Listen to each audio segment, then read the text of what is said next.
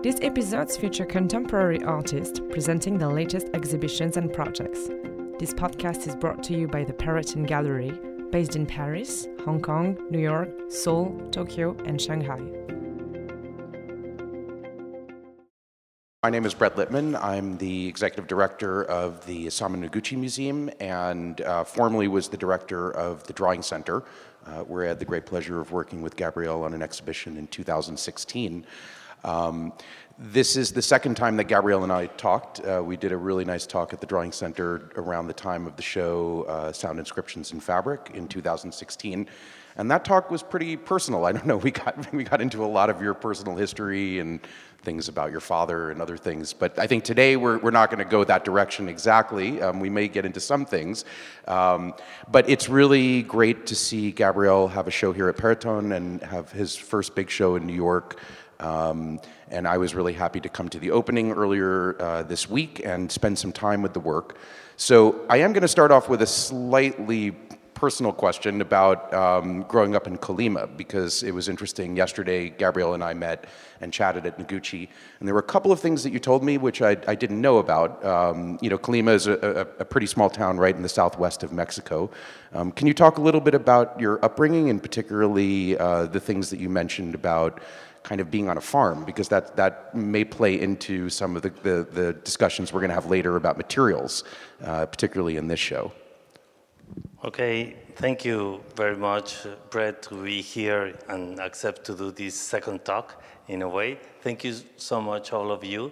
It's a beautiful day after having really cold weather and everything, and be here in Saturday. It's so nice to have you all here.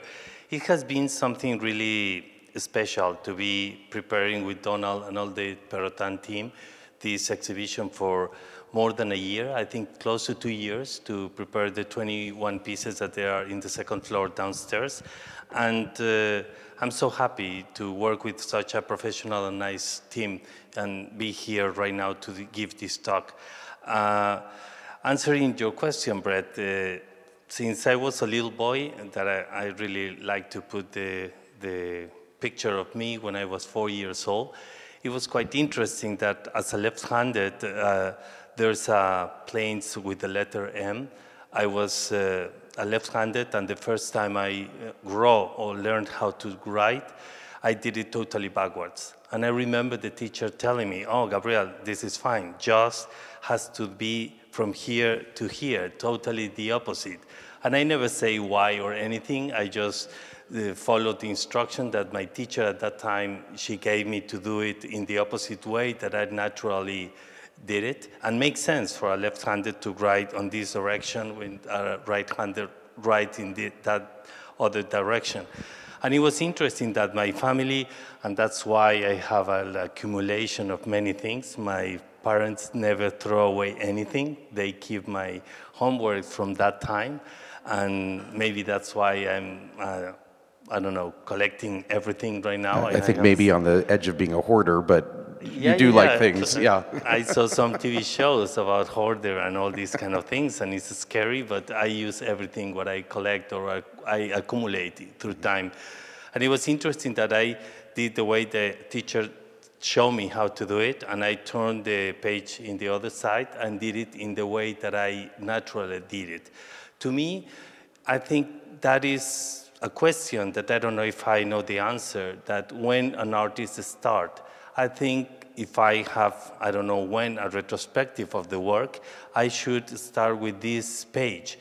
That to me could be one of the first works, and I don't know if a boy of 4 years old could be named as an artist in a way, because I think it was a very interesting statement that you follow the orders in the opposite way that you naturally do, and then do it by yourself. And I think it was something really interesting that I think is like the beginning of many things. At that time, I was born in Mexico City and lived all my life in Mexico City, even that all my family is from Colima. So Colima, that is 9-10 hours away from Mexico City on the Pacific coast, is a beautiful state where you have the beach and you have the mountain. So living in one of the biggest cities of the world, full of traffic, pollution, and many other things, with no insects and no birds, and the skies are gray instead of blue. When I went to Colima, it was totally the opposite. The contact and the discovery of nature with all these colors of insects, birds, plants, and many other things, it was really quite interesting to see, and I think it's like an answer of why in this exhibition it's interesting that I'm using organic materials like hair, eggshells, and feathers in a way to compose some works. But didn't you say something exactly like if a family member went away or your parents went away, you had to take care of chickens or something? Was that, I remember something very specific about that you told me yesterday. Yeah, my father always, I went for vacation and I say, oh, Father, I'm coming to vacation, but I'm working harder than in Mexico City. I have to wake up at 4 a.m. to take the milk from the cows, and then I need to do the cutting of many things. And then he bought some chickens to make a business for vacations, so we have to take care of the chickens. It was really interesting how the eggs, they have different colors and many other things, and I really like the feathers of the birds and chickens and all these kind of things. So it was like the first business, and it's quite a connection with the materials I'm using now. Mm-hmm. Okay, so I want to skip ahead a little bit. I mean, you did get your degree in architecture in Mexico, but then in 1998, you came to New York to study fine art at Pratt. Why did you decide to leave architecture and come to New York and study fine art? I mean, it's a big shift. There are many architects, of course, who do that, and there are artists, of course, who might go the other direction. But what was the impulse? Why did you not want to practice architecture? Yeah, I love to see a child here that I'm like, it's like a mirror image in a way. I loved that since I was a little boy, I was reading, I think that I draw before I speak or I write. So drawing, it was like a very natural way of express myself in many ways. My father was a philosopher, also was a writer. I have dyslexia, I write backwards. The way I see numbers and characters is totally different. So my way of expression always was visual, in a way. And I always read the monographies, biographies of artists that I admire, and I was really scared to be an artist because I said, I'm gonna be very worried that I cannot live of doing what I most love in life, that is doing art. So that's why I decided to study architecture. And as a student and also as an architect for 5 years, I finished in 1991. And until 1996 that I decided to quit architecture, I tried to really push the boundaries between architecture and try to push it into art.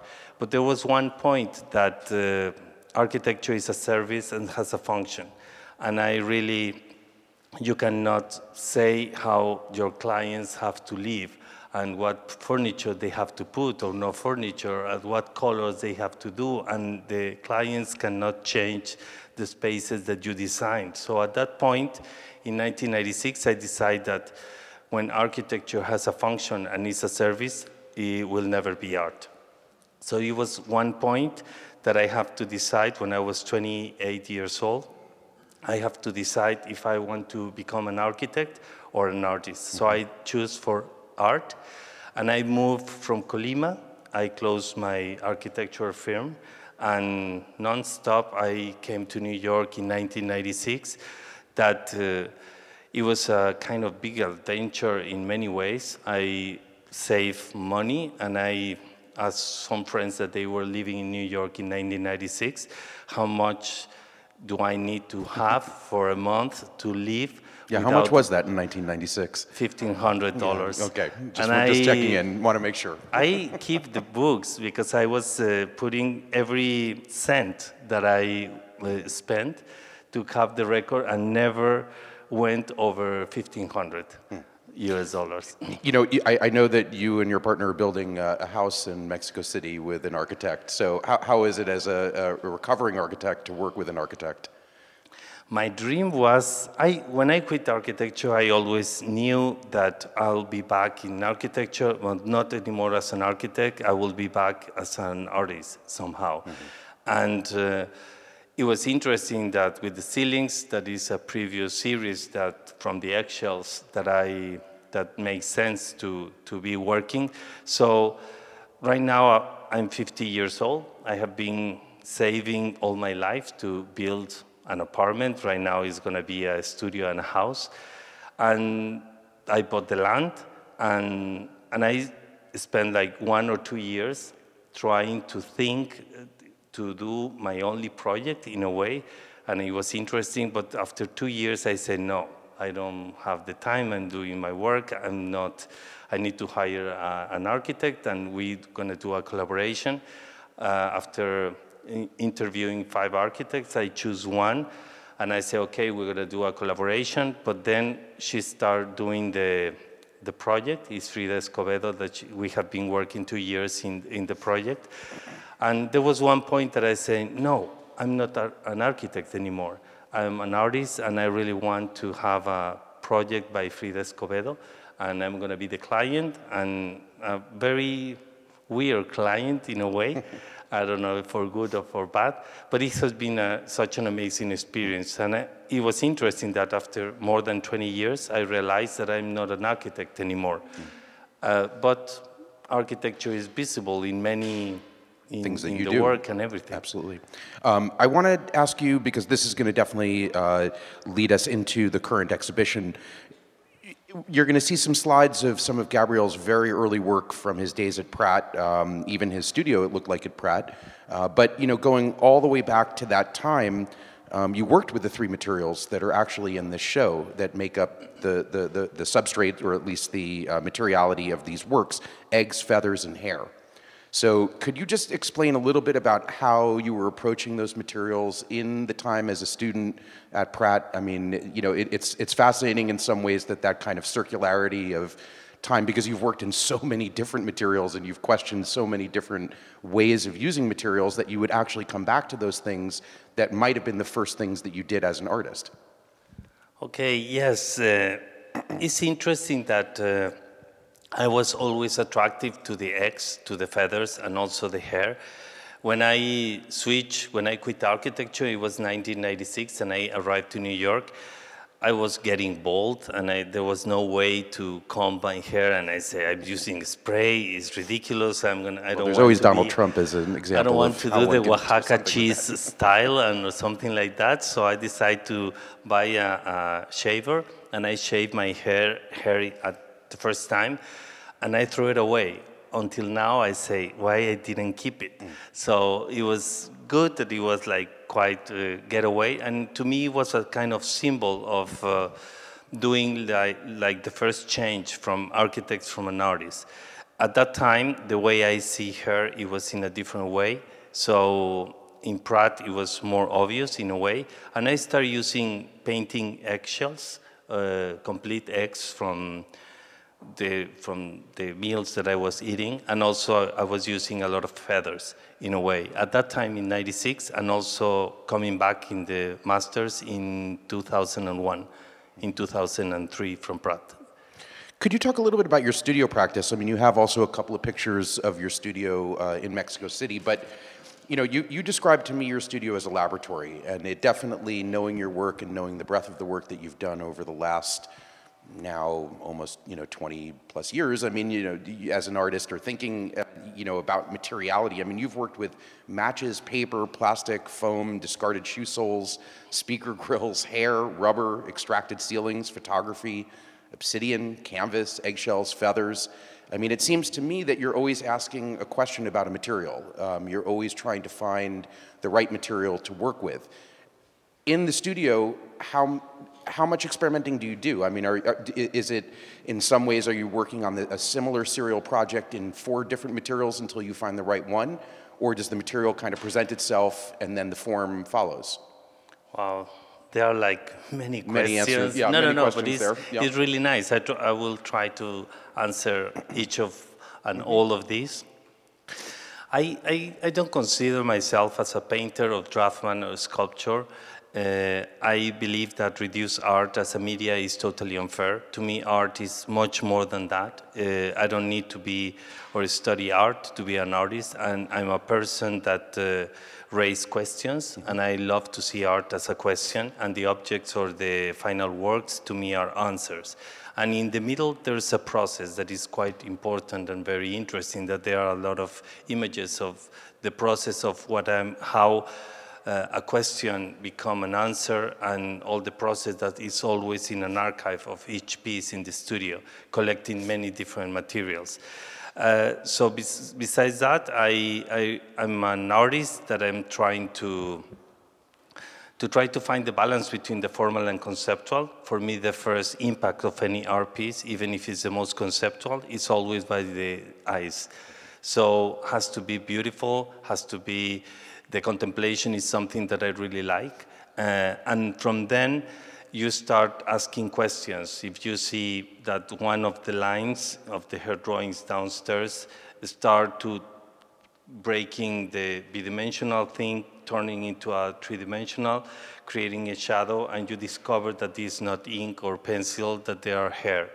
And the hair has information that the genetic information or DNA cannot be seen by the eyes, but has energy. And there are like many levels of thought in many ways. So something that likes you maybe and make you think is like the best thing that could happen for an artwork. And with the materials, I don't know, for a lot of time, I try to have an idea and try to do that idea in any different media that I know. It could be a photography, I do a painting, I do a sculpture, I do a drawing, I do an installation or a video. And it was interesting that from all the different medias that I can represent an idea, there's always one that is the strongest one. So I decide to think about, in many ways, what could be the best media that could be for a specific idea. So with that, I'm all the time in the weekends going to flea markets and trying to walk and keep records in photography and everything, and I'm collecting everything. There's like a little bird that is a smashed hummingbird that I was walking in the street, and I took the photograph because it was a hummingbird that it was killed by a car, and it was like a Giacometti. It was completely flat in the street. And I took the photographs. At that time, I was with a friend, and he said, "Oh, so weird. You are taking photographs from a hummingbird?" And I say, "No, the photograph is not enough. I need to take it." Take the bird. So I say, "Sorry, I took it, and I put it in the middle of 2 pages from my book that I was carrying." And I did a lot of things into that piece, and I was playing. So I'm collecting things from everywhere. Birds are something that I always, when I see a bird that is dead in the street, I take a photograph. And the bird is, and the eggshells and the feathers and the hair, there are collections that they are like an archive in the studio waiting to do something.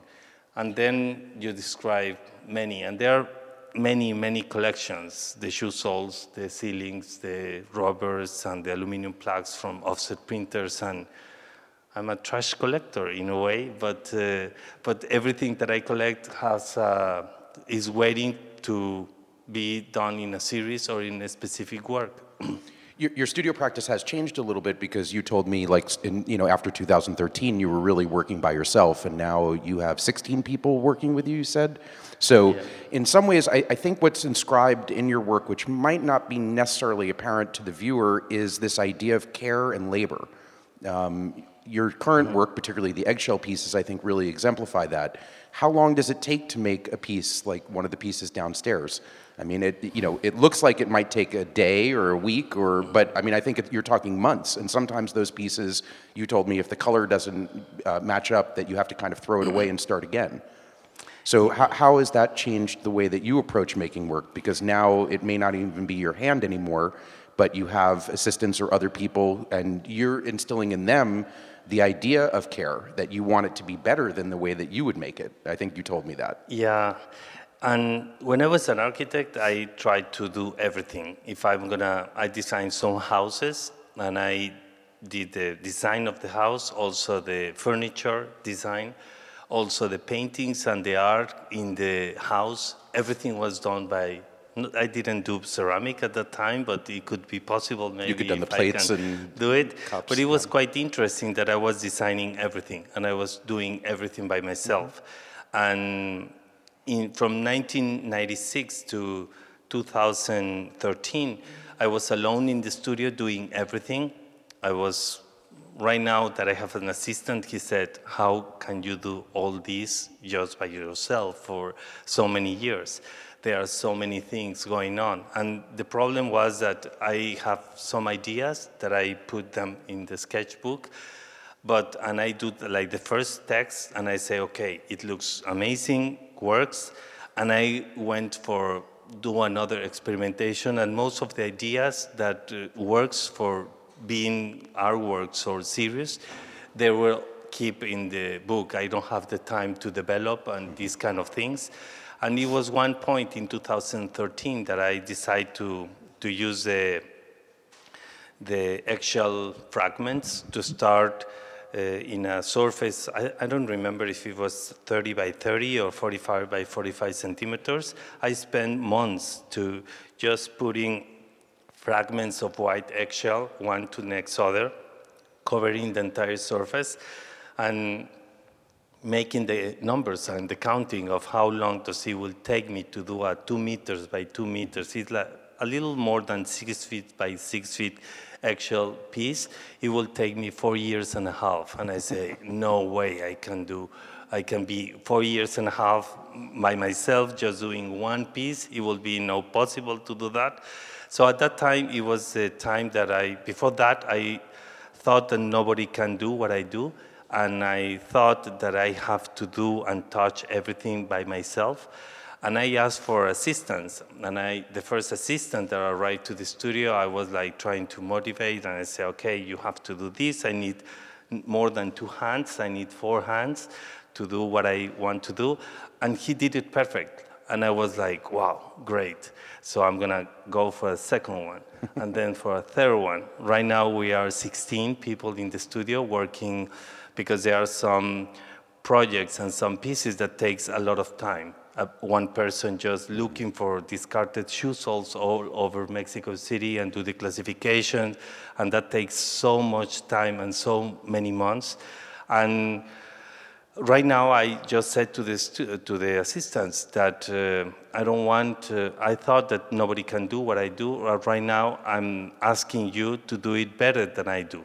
And they are in a perfect direction. They are amazing. And it's quite interesting how right now I can work in like 5 different series at the same time, and they can be developed. One series comes from the next one, and that's why the title of the exhibition is Tantra. Because I was just about to get to that, but okay, you can talk about that. Yeah, Tantra is like... But actually, just to be clear, it's Yeah. TNTRAA. So did anyone know that that's spelled Tantra? No. So Can you pronounce that? It's like Tantra or something? maybe in my old experimental poetry days, I might have been able to do a phonetic, but I don't think I can. TNTRAA, which of course combines to Tantra. So tell me, why is the show called Tantra?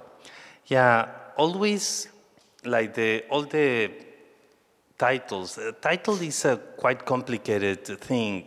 There are so horrible titles in the art scene in many ways. Sometimes I really like to do a research about titles of artworks and everything. For me, a title has to be an information and has to be global with no translation. And that's why all the titles in the show, there are numbers, and the numbers is information of the pieces of hair, of feathers, of fragments of eggshells that they are composing the surface of the piece that you see. And with the title, I really want a word that in English and Spanish is greeting and the meaning is the same, and have 6 characters, 2 identical consonants, 2 T's, and 2 identical vowels, 2 A's, and 2 different consonants, that is the N, R, and it was divided, consonants and vowels with a space in between that you cannot pronounce and you can just see. So it was like, and you have to codify. It's like concrete poetry in a way that I really like. And the meaning is tejido, that is like kind of textile, and also continuity. The eggshells belong to the ceilings, and the hair drawings belong by the act of quit painting in February 2004. The feathers is like the parallel of the hair that contains also DNA and genetic information from birds, and they are from two different species, that the connection is the egg, one outside and one inside from these two different species. And they are coming, it was interesting that appeared the hair drawings in 2004, and 14 years later, the feathers. And it was the first time to be shown this new series. It was in this exhibition here at Perrotin. And it's coming a third element in this series that will come in the future. Don't say anything yet about that, because I want to get to that. That I really like to see it, but everything is like a continuity. That's why Tantra was something that it was really important. Also, the problem and the concept that we have about the monochrome, the abstraction, and the figuration in a way. That is another issue that is really important in this show and in my work. If you know Gabriel, and I would recommend Juliet Kennedy's very interesting essay about this exhibition, which is, and she really is referring to everything from higher mathematics to the Kabbalah to sequences to dates and other forms of organizing numerical information. Gabriel is almost a Kabbalist. I mean, everything can be broken down into numbers, and those numbers can be, kind of added and broken down even further. You love kind of putting numbers together, and oftentimes that seems to also structure the number of pieces that could be in a show, or how something is sequenced. And when we installed the show at the Drawing Center, I think you spent a lot of time almost doing the math of how to make that back wall kind of work in some symmetrical way that was meaningful to you. I'm not sure that the viewers ever really understood the mathematics behind it, but you spent a lot of time adding up how many pieces we were going to have and what that number was going to be. So it is something that you kind of think about. There's always some understructure related to mathematics, counting numbers in your work. Yeah, I really believe that art is for everyone. I love when you do something and everybody has to read it in a particular way. But everybody has to hate it or love it or whatever, but it's for everyone. For experts, for people that is not connected into art. And the numbers are, and everything has like different layers of information. Here in the exhibition, there are 3 series, and there are 7 pieces per series, so there are 21 pieces in total, that the 2 + 1 is a 3, and there are always connection. In numerology, I'm reducing everything into just one character, and I love really the text from Juliet Kennedy, Amy Sambach, that is the widow of Fred Sambach, is a friend, and she recommended me. She said, for this show, Juliet Kennedy, I think, is the best person. Is a mathematician, that she will write something really interesting about your work. And we were talking about that everything could be reduced in numbers, but these more than numbers are systems in a way. And those are like part of the process, and I really like all these things that I don't know why I do all these. That is all in the binder and in the archive of each of the pieces of the feathers has a file, and we have all this information from all these files that is quite interesting, that is not just what you see. That is something beautiful, maybe a composition or something. There's a lot of layers of information in every piece. All right, so since we're talking about the feather works, could you talk a little bit about the relationship to Hannah Darboven's work? Because that seems to kind of underpin particularly the pieces here that we're looking at here. Could you explain a little bit about how Hannah Darboven is influencing this particular body of work? Yeah, there are like many influences. The first one is the 3 elements that since I switched and I quit architecture. The hair, the feathers, and the eggshell, they were like the three elements that they were present at that time. And 23 years later, they are connected here. Colima, it was something that it was like my contact with nature and somehow with science in a way. That it was quite interesting. Mexico City is the place that I have been living and working all my life. And New York was like the city that has been really important since I started since I was an architect, since I started as an artist, and right now, after 23 years of being an artist. Hannah Darboven, I discovered her work so many years ago, and I really like the construction drawings that she did when she was 38 in New York in 66 and 67, just 2 years before I born, in a way. And I like all the parallels and the system that she has with repetition and differences. I also really like a book of Gilles Deleuze from 1968 that is also connected with my years of my birth, that is Difference and Repetition. And he states that repetition doesn't exist two identical things. Even that is repeated and they are identical or similar, they are differences. And the repetition and the difference, and also these structures that connect by a diagonal, 2 squares, 4 squares, and 8 squares in multiples by pairs, they are creating these repetitive patterns that start to appear as geometry somehow. All the 21 works in the exhibition are based in the square in one shape by 60 by 60 and 90 by 90 centimeters. And the idea of the monochrome becoming an image and an image becoming a monochrome by distance or information is connected in all the works. If you go far away from, for example, here it was appearing like fuchsia, that is a kind of dark pink with orange. If you go really far away, it makes these two colors into one. That is the color of the pink Flemish. And the closer that you go, this monochrome turns into an abstraction. And then when you discover about these colors and everything, turns into an image.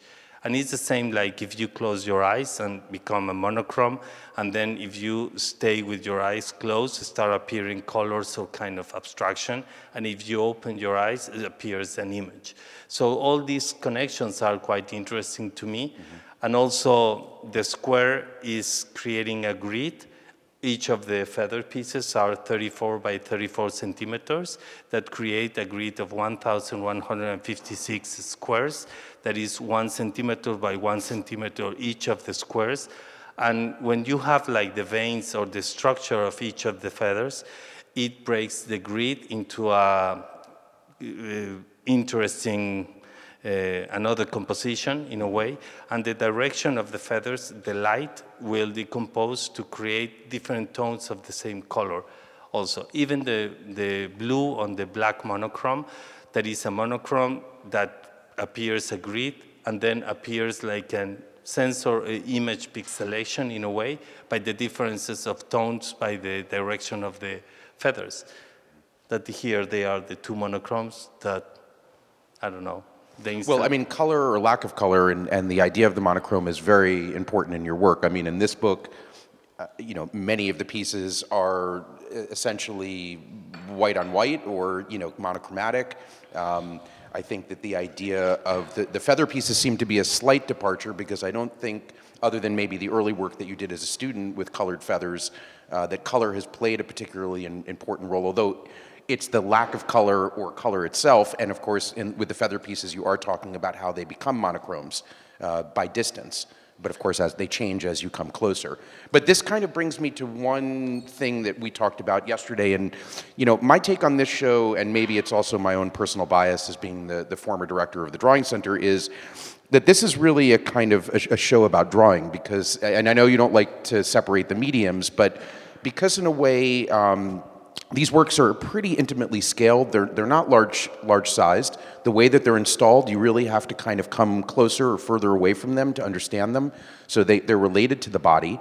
I know that with the hair works, you said that you had done a lot of research to try to define what drawing was. And I guess this is the sentence, if you don't mind, I'm going to read your quote. A group of lines and dots that creates an image or an idea or a concept on paper. So that was the way in which you defined drawing. And that hair was a way for you to use maybe not graphite, but another drawing tool or medium to express what you felt a drawing was. So in some ways for me, I really like this idea that this is a meditation on drawing, even if you view them as somewhere between painting, sculpture, and drawing.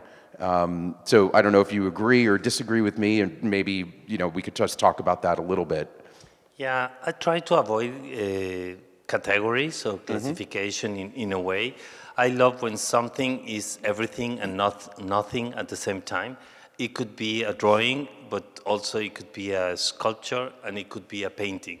Could be everything and none at the same time. And I like this for many people, and I love the way that we discussed that yesterday about that for you were drawings, and for me are what they are in a way. Could be a drawing in a way, but also they have like this cutting and assemblage and this three-dimensional thing, the three things and a connection with this sculpture in a way, because the eggshell is an object that doesn't have a flat surface. And when you break everything... Well, you also do it in the hair pieces. I mean, because of course, when you get up close, you see that there are strands of hair that go beyond the mat. And assemblage, and that's why I choose hair, because it's a dot and a line at the same time in the same element. The definition of a line is a succession of dots, and I love to start from definitions in a way, and then from the definition, then to practice and to choose the elements. And all my work is completely the same, even that everybody says that it's completely different. Just each material gives you a different answer in a way. But in essence, everything is totally the same. I quit architecture because everything is created to accomplish a function and a service, and when the function and the service is over, with the ceilings, with the eggshells, with the hair, with the feathers and everything, those materials that becomes a remain or trash in a way, when the end of something could be the starting point of something else. And one of my definitions of art becomes as a parallel of the definition of energy, that art is not created or destroyed, it is just transformed. Transformation is something really important for me, and because everything comes from something, from some information.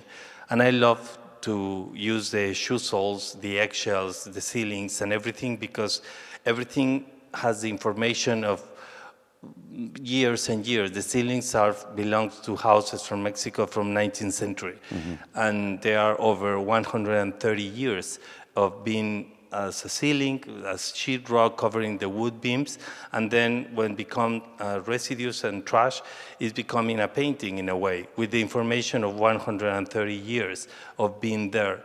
And that makes a question of authorship in a way. So the artist has to do the work. Somebody can do it instead of the artist. There are instructions. I love that a material can appear 100 years before my birth, and then will still changing after maybe 100 years after my death. So just the artist, that's why I never sign anything, because the name and the artist is not the most important thing. And in the school and in many ways, in many books and everything, there could be a lot of pyramids saying that who is the point of the pyramid, if the curator or the gallery of the art or the artist of the museum or something. And to me, it will be like a pyramid that will be empty, and just the artwork is what means. It's the only one that will survive, maybe, and it's the most important thing. Doesn't matter who did it or who have it in a way. Just the word by themselves, I think, is quite important to to look at that. Well, I mean, I would say that the show that you and I worked on at the Drawing Center, which really, for me, was about whether or not, I mean, and I think the question had been answered a long time ago, but whether or not there could be a ready-made drawing. I mean, for the audience, the traditional audience that wanted to see works on paper drawn by an artist, your show was a thorn in their side, for sure. And I got a lot of feedback, you know, that people were, I mean, I don't want to say upset, but, you know, they didn't understand why I would show stained speaker grills that you had collected in Mexico City as drawings. You know, for me, and we talked, and I directly asked you, I said, is this your drawing practice? And you said yes. And I took you at face value because I believe that is a drawing practice. And that's why I start after the title of this talk, the pair of speakers. To me, I put it because it was a connection when I met you a long time ago in 2015 in Mexico. And I was installing these speakers fabrics that it was at the Drawing Center in 2016, 3 years ago in summer. And I just saw Brett just quiet looking all these works. And at the end, he just, after 20 minutes Well, I came with someone else who was doing a lot of talking, yes, and I was being a little bit quiet. Yeah, and he was just quiet looking, and he said to me, what are these? And I say, oh, those are fabrics from speakers, from radios, vintage radios from the 1920s, 1930s.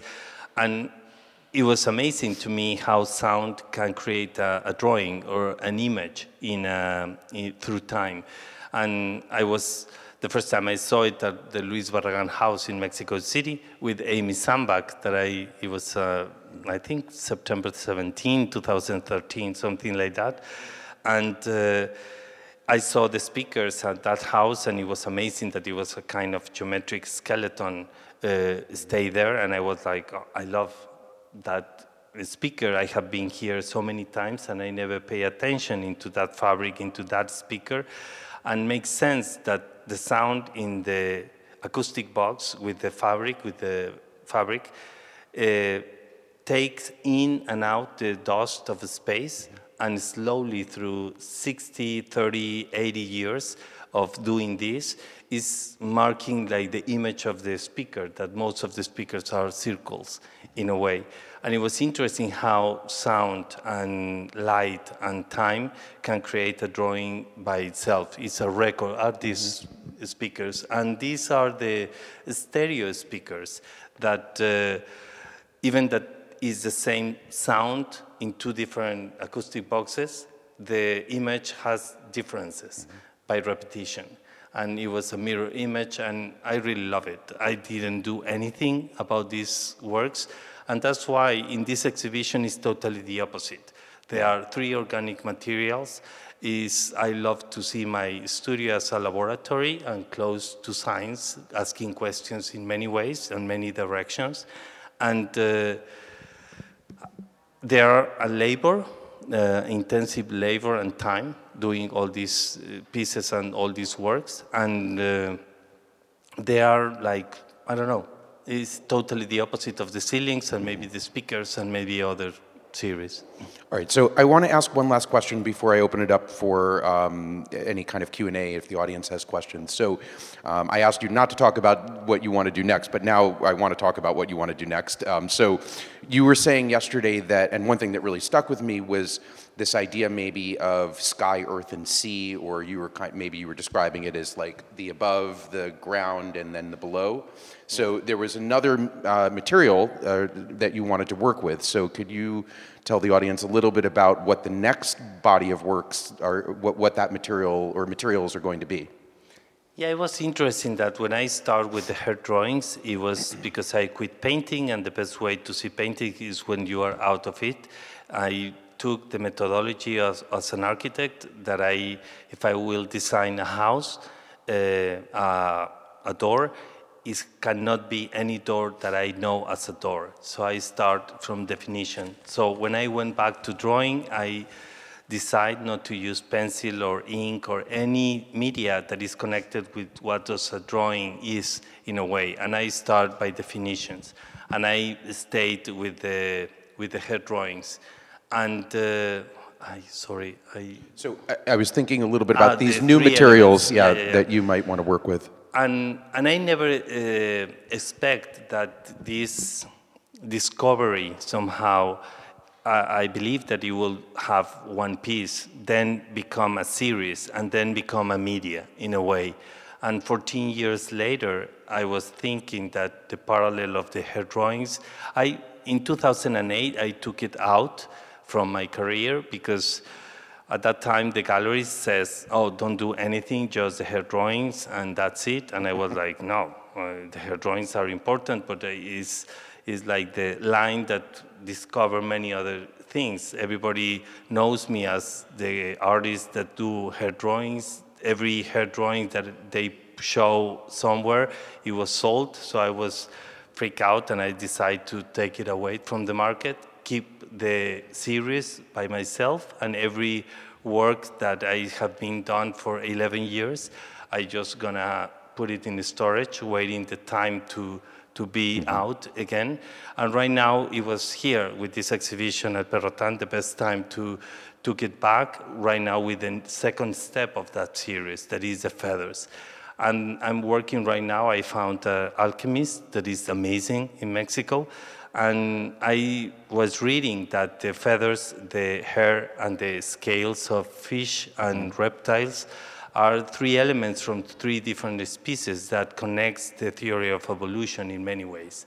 So we are working right now, I don't know when is going to be this third series that makes sense as close like these three series that has been connecting many things. The three elements contain creatine, genetic information from three different species. One are the birds that are they fly and are in the air, the mammals or humans that we are in the land, and then the reptiles and the fishes that they are below land and they are on the water. So they are like the three elements that I really like, and the results are, I don't know, it's gonna be, I think, interesting. We are the most, right now, problematic issue is the smell, that we have to take it away and see how we're gonna do it. So we are exploring this, and we love that. Sometimes we take like years of exploration of how we're gonna glue the hair, how we're gonna work with the feathers. In the beginning, I was close to work with an artisan with the feathers, but there's no discipline and anything. It will be a nightmare. So I like that I don't know, turn in an opposite way the craft of using feathers in the past and as a craft, and I put it in another level that is quite interesting with the pieces that they are downstairs. Thank you, Gabriel. I want to open it up to any questions that anyone has in the audience about Gabriel's work. Does anyone have any questions? Yeah, okay. And then Robert. Yeah, do you want? Hi, Gabriel. I was curious to see, where you get your ideas from, and I couldn't help thinking of the history of Mexico itself, and specifically feathers in terms of pre-Columbian art, or at least as it was used by the pre-Columbian societies. I was wondering if you took that into consideration, or that was not totally. Yeah, in the Museum of Anthropology in Mexico, they have amazing items made out of feathers. Also, when I was at school at that museum, I think the feathers was something that really connects me. In religion, the religious art made out of feathers in 17th, 18th century, I think they are amazing. Also, I collect Victorian jewelry made out of hair that is connected in Europe more in the late 19th century and 20th century that connects. Right now, the feathers pieces are really expensive. I cannot have them, so I prefer to go to a museum and try to see. I was last year here, and there was an amazing exhibition of showing some feathers at the Metropolitan Museum in New York. That it was amazing. Those are, to me, contemporary art in a way, even that is pre-Columbian art from Peru and other cultures from Latin America. So that's why time is quite really important. I'm really connected into past, and I believe that present doesn't exist. It's just a line that is transforming the future into past.